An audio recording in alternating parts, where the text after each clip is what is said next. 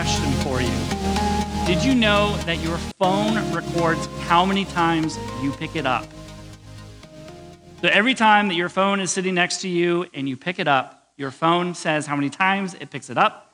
It tells you what you go to. It tells you how long that you are on this various different apps. Everyone's smartphone, we live in the digital age, your phone is recording, and I'm not trying to sound super conspiratorial on you, but your phone is recording everything that you do on it. Kind of a little bit creepy. But what your phones are doing is that it is a tool to monitor how much time that you are distracted, how much time that you are spending time on various different apps versus spending time with people. I found this out this week. The average American picks up their phone 96 times a day. 96 times. This consists of text messages, phone calls, alerts, notifications that pop up. So a lot of these notifications are probably good notifications, but of these 96 times that you pick up your phone, how many of these 96 times are you picking them up mindlessly? Are you just bored or just losing focus and you're becoming distracted with your phone? I have a confession for you. I looked at my record for last week, and I picked up my phone 145 times on average a day last week. Again, notifications, text messages, emails, important things, but again, I often wonder how many of those pickups were through distractions. As we get notifications, one of the things that I discovered this week, of the 96 times that people are picking up their phones a day, half of those times are during work hours. We are distracted from work by our phones for whatever reasons. And so our phones are a distraction for us. But, phones, they really only demonstrate that we are living in an age of distraction. As we think about the times that we are in, that we are looking at all kinds of different things. All kinds of things are vying for our attention and distracting us from what matters most. What matters most for some of us right now is we're coming into the carb season where we are just loading up on carbs. I'm sure you probably started this last Thursday of just turkey, mashed potatoes, rolls, casseroles, and pies, and you're just eating lots of food.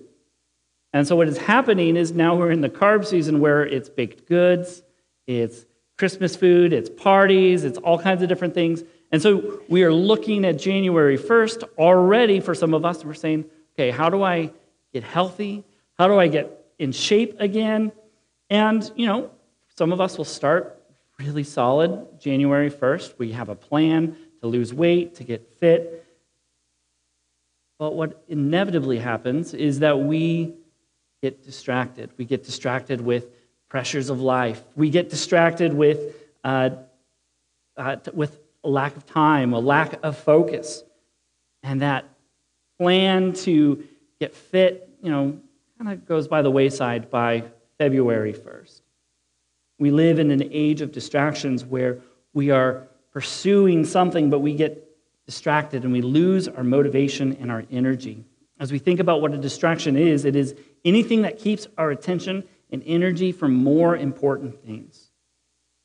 What can be said about work can also be said about our faith, just that we have a huge desire to be in the Word, to pray, to be committed to people. What inevitably happens is we get distracted. We allow just the pressures of life to lose our focus on what is happening. And so we live in a life of an age of distractions, both internal, where sometimes we just aren't motivated to follow and we are allowing ourselves to be distracted, or we are influenced by external distractions, things that are outside of our control that interrupt and disrupt our lives, where we no longer are focused and pulling our attention away from something else. So all of these things kind of contribute to a distracted life that many of us live, where we're not necessarily living for a life that God has designed for us.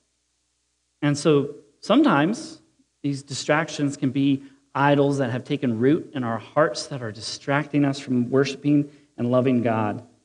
As Pastor Kevin said a few weeks ago, he said the thing about idols is that an idol never looks like an idol. An idol distracts us from worshiping God, where something may be good, but it's not the best thing or the greatest thing that God wants for us. And so they expose just the idols in our hearts, just with our distractions. And there's something to be said about how the distractions that plague our hearts and our minds, they prevent us from being mindful. They prevent us from being vigilant in a life and an age of distraction where we are going with the flow, we are doing the things that others are telling us, or just even our own heart. And so we need to live with purpose and we need to live with diligence.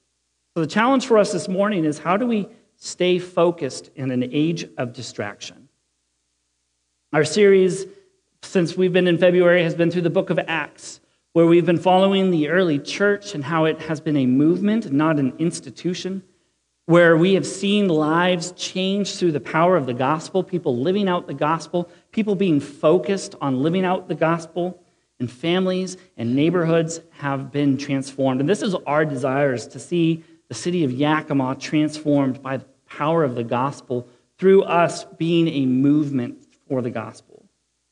So the passage that Pastor Kevin read this morning, where in Acts 20, is Paul's final speech to church leaders. He has been slowly working his way back to Jerusalem, and he's been with the Ephesian church for 3 years. He's lived among them, he's been serving them, and now he's leaving. This is the final time that he's going to be with these leaders, so there's a weight to this speech. After this speech, he's going to sail back to Jerusalem, where he's going to be arrested, and he's going to be imprisoned, and he's going to spend the rest of his life in jail. So these words have weight because of his relationship with the Ephesians, and also because of the content of this message. What I love about this speech is it's a glimpse into how Paul lived and how Paul served and what motivated him. And the speech is a launching point for what he expects for leaders to do in his absence. It's a launching point for what he expects all Christians to do in his absence. And it's an instruction for us as we look to live in an age of distraction. But what I love about this is Paul knows that these leaders are going to be prone to be distracted from the gospel. And so this is how he gives his final instruction. So Paul, using his own life, he's going to teach these leaders and ourselves how we live in an age of distraction. And the first thing we see is that we must be diligent. Paul has been singularly focused on preaching the gospel and having it take root and bear fruit in his life. Paul has been singularly focused on the mission of the gospel since his conversion in Acts 9. This is about 25 years since his conversion, and he has been sold out to proclaim Christ. But look what he says at verse 18. He says, "You yourselves know how I lived among you the whole time, from the first day that I set foot in Asia." He said, "Look at me." And this is what I love about Paul. In these first few verses, Paul's reminding the leaders the type of life that he has led. I just want to look at these verbs here that he uses. Verse 19, serving the Lord with all humility, with tears and trials that happened.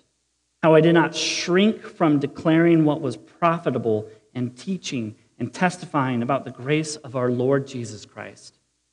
These are the verbs that Paul has lived out, and so he's being diligent in living these things out. So he's reminding these leaders of his character and that his conduct are in complete agreement. And they are in agreement because he has been desired to be rooted in the gospel. So Paul lived with all humility. He cried. He was boldly declaring the truths of the grace of Jesus Christ, and he held nothing back. All of his energy, all of his devotion was rooted in the gospel to grow people both publicly and privately. Paul was not distracted. So there was nothing that distracted him from being diligent to be rooted in the gospel, proclaiming all of these truths to everyone. But we also show that if we are going to be focused in an age of distraction, that we must be motivated by the gospel. We learn in the next few verses that Paul's ministry was spirit-directed and motivated by the grace of God. This is where we see verse 22. And now, behold, I am going to Jerusalem, constrained by the Spirit, not knowing what will happen to me there, except that the Holy Spirit testifies to me in every city that imprisonment and afflictions await me. Paul is dependent on the Holy Spirit. Paul knows what his future holds, and he doesn't hold back. He's willing to go to Jerusalem to face trials, to face tribulations, to face imprisonment, because he is rooted in the gospel, and it is the gospel that motivates him to live differently. This is what we see in verse 24. But I do not account my life of any value, nor as precious as myself, if only I may finish my course and the ministry that I received from the Lord Jesus to testify to the gospel of the grace of God. See that? The gospel is Paul's sole motivating factor in life. Paul is so sold out to the gospel that he is willingly giving his life in order to magnify the name of Jesus. Nothing is going to distract him from making Christ known to his friends, to his family, to the world around him. This is what it looks like to be a part of a movement that makes the gospel known, is being sold out for the gospel. And if we're going to find purpose in our life, it begins by being motivated to live and proclaim the gospel of Christ. And this is where we find the ability to live spirit-directed and gospel-motivated lives. So Paul has shown that he has lived in an age of distraction, being diligent and being motivated by the gospel. Now he's going to shift from himself and his life, and he's going to command these leaders how they're supposed to live in light of distractions. He tells us that we must be vigilant to deal with distractions and dangers in our lives. In this final section, Paul's going to transition away from himself and is now focused on how believers are supposed to live and how they're supposed to be vigilant. Verse 25. And now, behold, I know that none of you among whom I have gone about proclaiming the kingdom will ever see my face again. Paul has given his life proclaiming the kingdom of God to the church of Ephesus. He's been giving his life as an example of living and being motivated by the gospel. And then we see in verse 26, therefore, I testify to you this day that I am innocent of the blood of all. For I did not shrink from declaring to you the whole counsel of God. The word therefore is a very small and important word that we often overlook.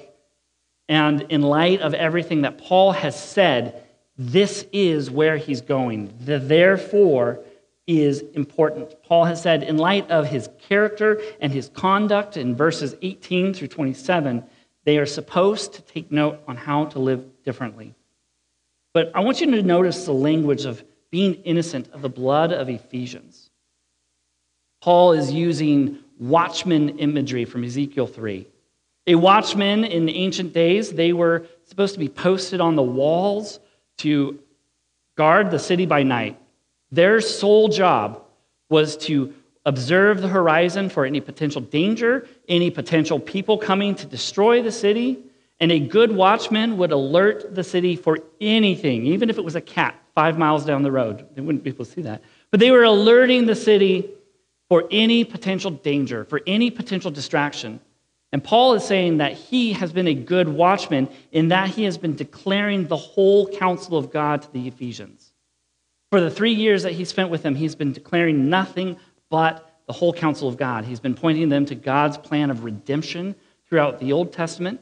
He has been pointing them about their sin. He has been calling them to repent, to deal with their sin. He has been doing everything he can in his power to teach people how to grow in their faith for themselves. Now, because of all of these things, he's going to give leaders two very important commands. And these commands also apply to us and how we're supposed to live, and how we're supposed to be motivated, and how we're supposed to live through distraction. Paul's first command is in verse 28. Pay careful attention to yourselves, to all the flock. Why do we pay attention? Paul goes on in verse 29. I know that after my departure, fierce wolves will come in among you, not sparing the flock. So Paul commands the leaders to be vigilant. But what does vigilant actually mean? It means the state of keeping careful watch for possible distractions, dangers, and difficulties. Paul knows that all too soon the Ephesian leaders, they're going to be distracted. They're going to forget their first love, and we actually see that in Revelation 3, where they get distracted and they get pulled away from the gospel. So Paul is warning them, pay careful attention to yourselves, because we have an enemy who is Satan, who is coming to devour us. We see this in 1 Peter 3, where we are told that Satan is a roaring lion seeking to devour whomever he can. Paul is telling us that wolves, external threats, will try to infiltrate the church with bad doctrine, with bad practice, to lead us away, to devour us from the gospel, but there's also internal threats that we have to be paying attention to. So good leaders defend or diligently defend the church from all possible dangers that come to every growing and healthy church. But he also focuses on the internal threats in verse 30. He says, from your own selves will arise men speaking twisted things to draw away the disciples after them. Did you know that one of the most effective and most common tools that our enemy uses is distraction? Things that pull us away from the gospel, things that distract us from living on mission, for things that distract us from relying on the grace of God. How many times have you been in churches and you've heard things like, oh, we can't have drums in the music because that's going to lead us to hell? We get focused on things that are not gospel that we make gospel.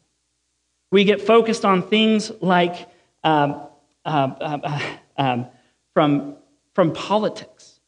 Just, we need to know what's happening on Capitol Hill. We need to fight against the Democrats, or we need to fight against the Republicans. And we get more focused on that than we do on the gospel working and moving in our lives. We get distracted from people having hyper-focus on genealogies and all of the cool things about how people's lineage. We even get distracted on end-time stuff, where we become more focused on the secret things in Revelation and how all of these things are pointing to the specific times of when Christ is coming back, and we forget and we miss the fact the book of Revelation is calling us to confess and to worship Christ above all things. We get sidetracked on so many different issues, and the enemy is happy to distract us from what matters most, and that is the gospel. We get focused, we get distracted. We can even get distracted by what people say about us. We can get distracted by church hurt and the pain that comes with that, and that pulls our eyes off of Christ, pulls our eyes off of the gospel. We get distracted and we become ineffective in living out the gospel. So people are going to come from within the church. They're wanting to pursue good things, but they get distracted to make that good thing more important than the gospel. So we must be vigilant to be mindful of the potential ways that we are distracted from the gospel and pursue the good things and not to pursue the greatest thing. But this is where we find a second commandment. Verse 31, therefore, be alert, remembering for that 3 years I did not cease night or day to admonish everyone with tears. This is a second, therefore, again, in light of everything that Paul has said, be alert.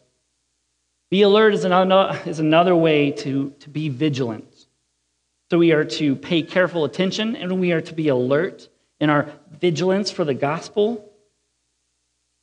Paul encourages the leaders to reflect on his example. Again, this is where Paul looks back at himself and he says, I admonished you, meaning I corrected you. I loved you. I poured into you with tears. And he is pointing us back to everything that he said about himself in 18 through 27 and what they're supposed to remember. But we already saw how Paul was diligently rooted in the gospel and how he was motivated in the gospel. Now he's saying, be alert to model those same things for others. Goes on in verse 32, he says, and now I commend you to God, the word of his grace, which is able to build you up and to give you the inheritance among all those who are sanctified. Paul, at this point in his life, as he is giving over the Ephesian church to the word of grace, meaning that he is entrusting God to take care of this church in ways that he cannot. This was always God's church, but he is reminding them that their source of power, their source of energy, their source of being comes from the word of grace. He is showing them that God is the one who builds and cares for the church. He is the one who provides everything, including an inheritance for the people. But again, Paul's reminding the Ephesians about his conduct and his character that he displayed for them for 3 years. I love this. He says in verse 33, I coveted no one's silver or gold or apparel.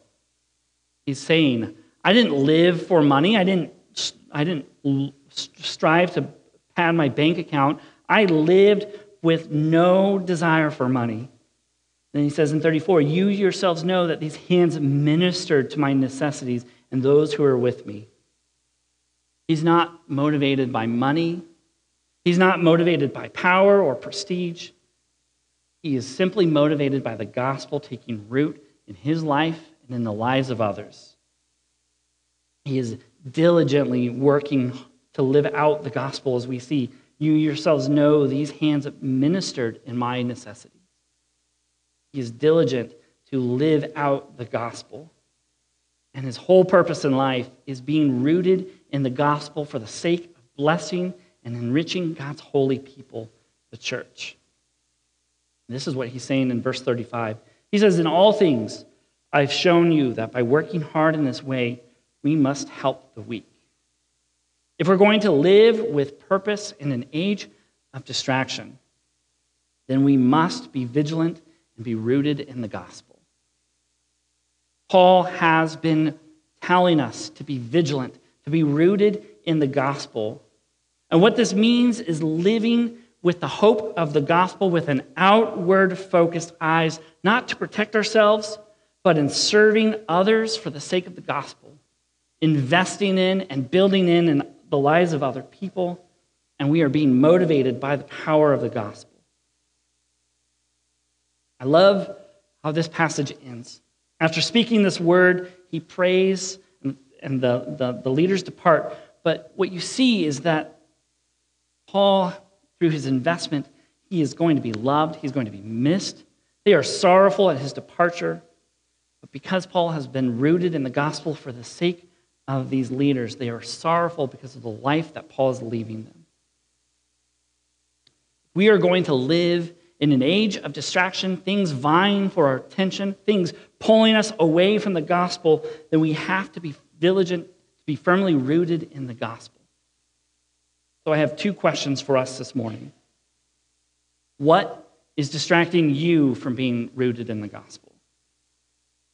See, a distraction is something that pulls away our attention and our energy away from living for the gospel. From the moment that we wake up to the moment that we go to bed, something is vying not only for our attention, but also vying for our affection. A distraction is one of the most common tools that Satan uses to keep us from being effective and fully rooted in the gospel. So, as we think about these things, is it your money? Is it your time? We schedule things that are the most important to us. We plan things that we value. We spend our money on things that we care about.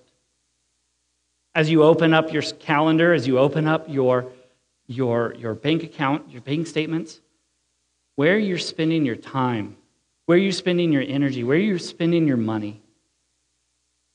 You can even pull up your phone and look at just the record of how much time you're spending on useless things.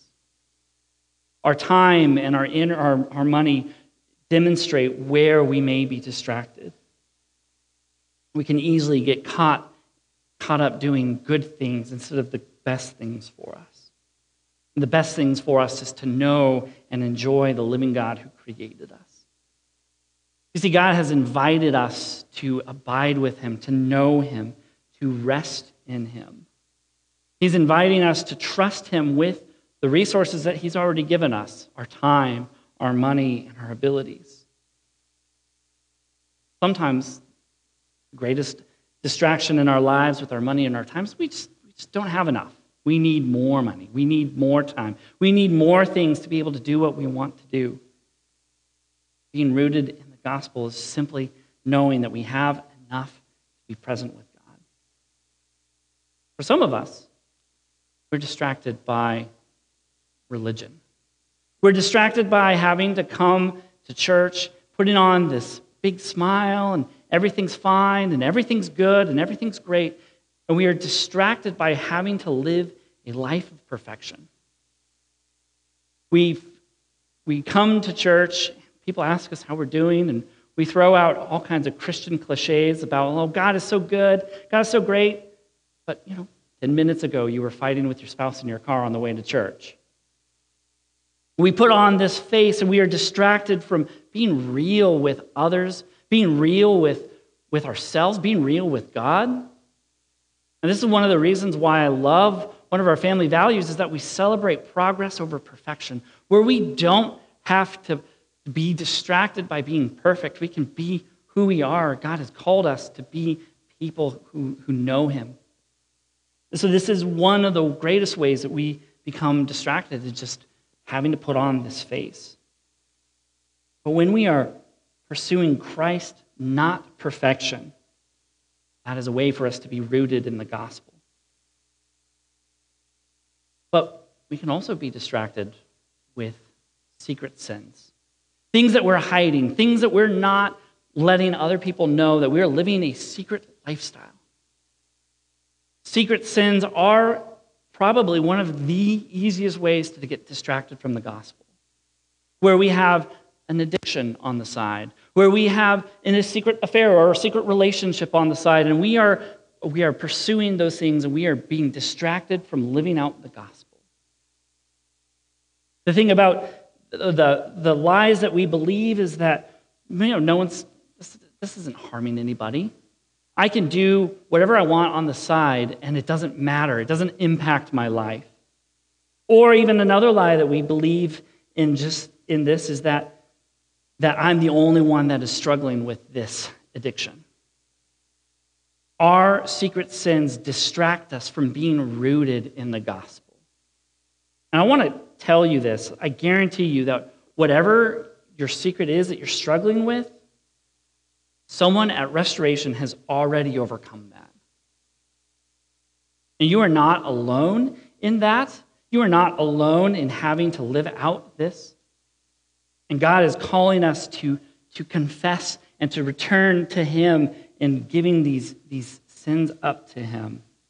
This is why we need each other, and we need the encouragement to build one another up in the gospel so that we can not be distracted. We can see the distraction in other people's lives, and we can work together. But in all the areas of our lives that we are distracted and being rooted in the gospel, I encourage you to make this your daily prayer. This is Psalm 139, 23 through 24. It says, "Search me, God, and know my heart. Test me and know my anxious thoughts. See if there's any offensive way in me, and lead me in the way everlasting." We are living in an age of distraction. Sometimes we don't even know how we're distracted. And so David has given us this prayer for us to pray. It's a hard prayer for God to search us, to know our hearts. But as we actively and we commit ourselves to praying this, God is faithful to show us where we're distracted, where our hearts are moved away from him, and he draws us back into a life of everlasting. See, God is not interested in beating us over the head because of all the ways that we're distracted or all the ways that we're failing. No, God is calling us back into relationship with him. He wants us to make room for him where our hearts are free from distractions that weigh us down and distract us from loving him above all things. The more that we fight against the age of distractions, the more that we find a life of abundance that God has for us. I have a last question for you, and how can we know that we are rooted in the gospel? Not how do I become rooted in the gospel, but how can I know that I'm rooted in the gospel? Honestly, one of the best indicators of being rooted in the gospel is generosity. Paul gives these important words that I completely skipped over. Look back at verse 35. It says, "And remember the words of the Lord Jesus, how he himself said, it is more blessed to give than to receive." Our generosity is a fruit that we are rooted in the gospel.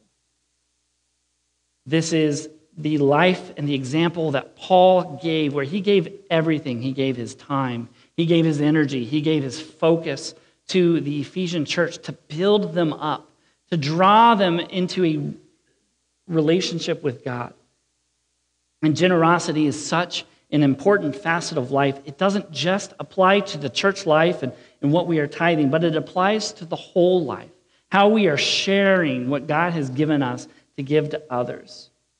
When we understand how the gospel is at work in our lives, the less that we are moved to consume and take, and the more that we are motivated to reinvest the grace that we've received for others.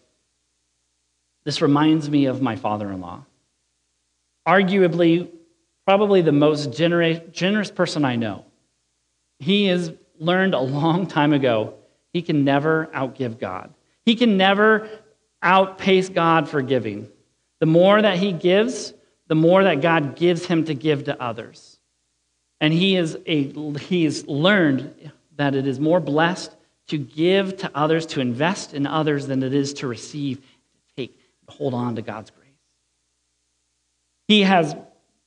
He and my mother-in-law, they have adopted all kinds of kids and grandkids, and they support missionaries, they support pastors, they support people through their generosity.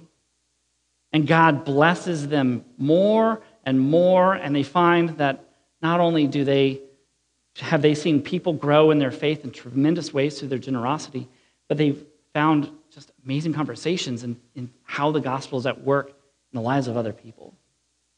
Generosity is a key that we are rooted in the gospel, where we are to take the grace that we've been given rather than holding on to it and storing it for a day when we might need it. We are giving out that grace that we have received, those blessings that we have received into the lives of others. The generosity is one of the greatest markers that we are rooted in the gospel. Think about how having a generous spirit changes our relationships, changes our marriages. When we approach a marriage not looking to get something, but we approach a marriage to give and invest in our spouse, how much more blessed is that marriage? How much more healthy and strong is that marriage?